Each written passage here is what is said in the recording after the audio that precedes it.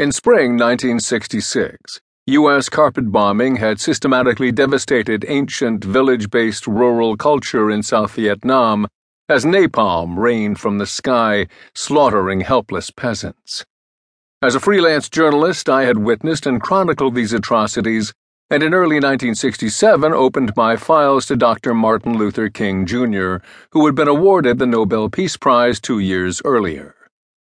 At this time, when I discussed the effects of the war on the civilian population and the ancient village road culture of the Vietnamese people with Dr. King, he was already inclined to formally announce his position on the war.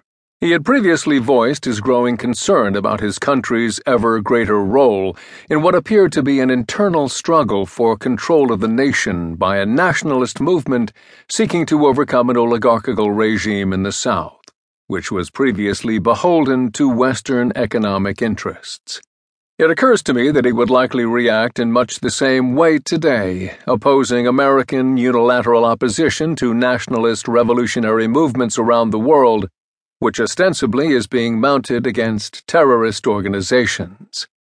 In the Museum of History in Hanoi is a plaque with the following words: "All men are created equal. They are endowed by their Creator with certain inalienable rights. Among these are life, liberty, and the pursuit of happiness."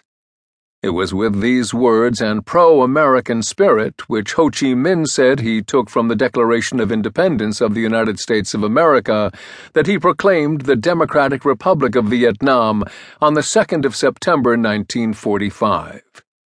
It was not lost on Martin that Ho Chi Minh's reverence for Jefferson, Lincoln, and American democracy, as he idealized it, made him the legitimate father of a unified Vietnam. So on April 4, 1967, Martin declared his formal opposition to the increasing barbarities in Vietnam. By July 1967, against the disastrous backdrop of the Vietnam War, America began to burn not only through enemy attack, but from racial tensions and riots sparked by mounting anger over living conditions at home. At the spring mobilization anti-war demonstration in New York on April 15th, before 250,000 cheering and chanting citizens, after I had advanced his name as an alternative presidential candidate to Lyndon Johnson, Dr. King called on the government to stop the bombing.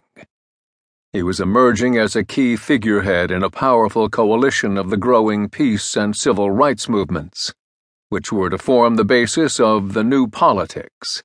The National Conference for New Politics, NCNP, was established to catalyze people nationwide. I was asked to be its executive director. From this platform, Dr. King planned to move into mainstream politics as a potential candidate on a presidential ticket with Dr. Benjamin Spock, in order to highlight the anti-poverty, anti-war agenda. He called for conscientious objection, political activity, and a revolution in values to shift American society from materialism to humanism. As a result, he came under increasing attack. During the Second World War, Ho Chi Minh parachuted as part of an American OSS team behind Japanese lines to supply his nationalist Viet Minh forces. Only when America turned its back on his nationalist, anti-colonialist movement against the French did he seek help elsewhere.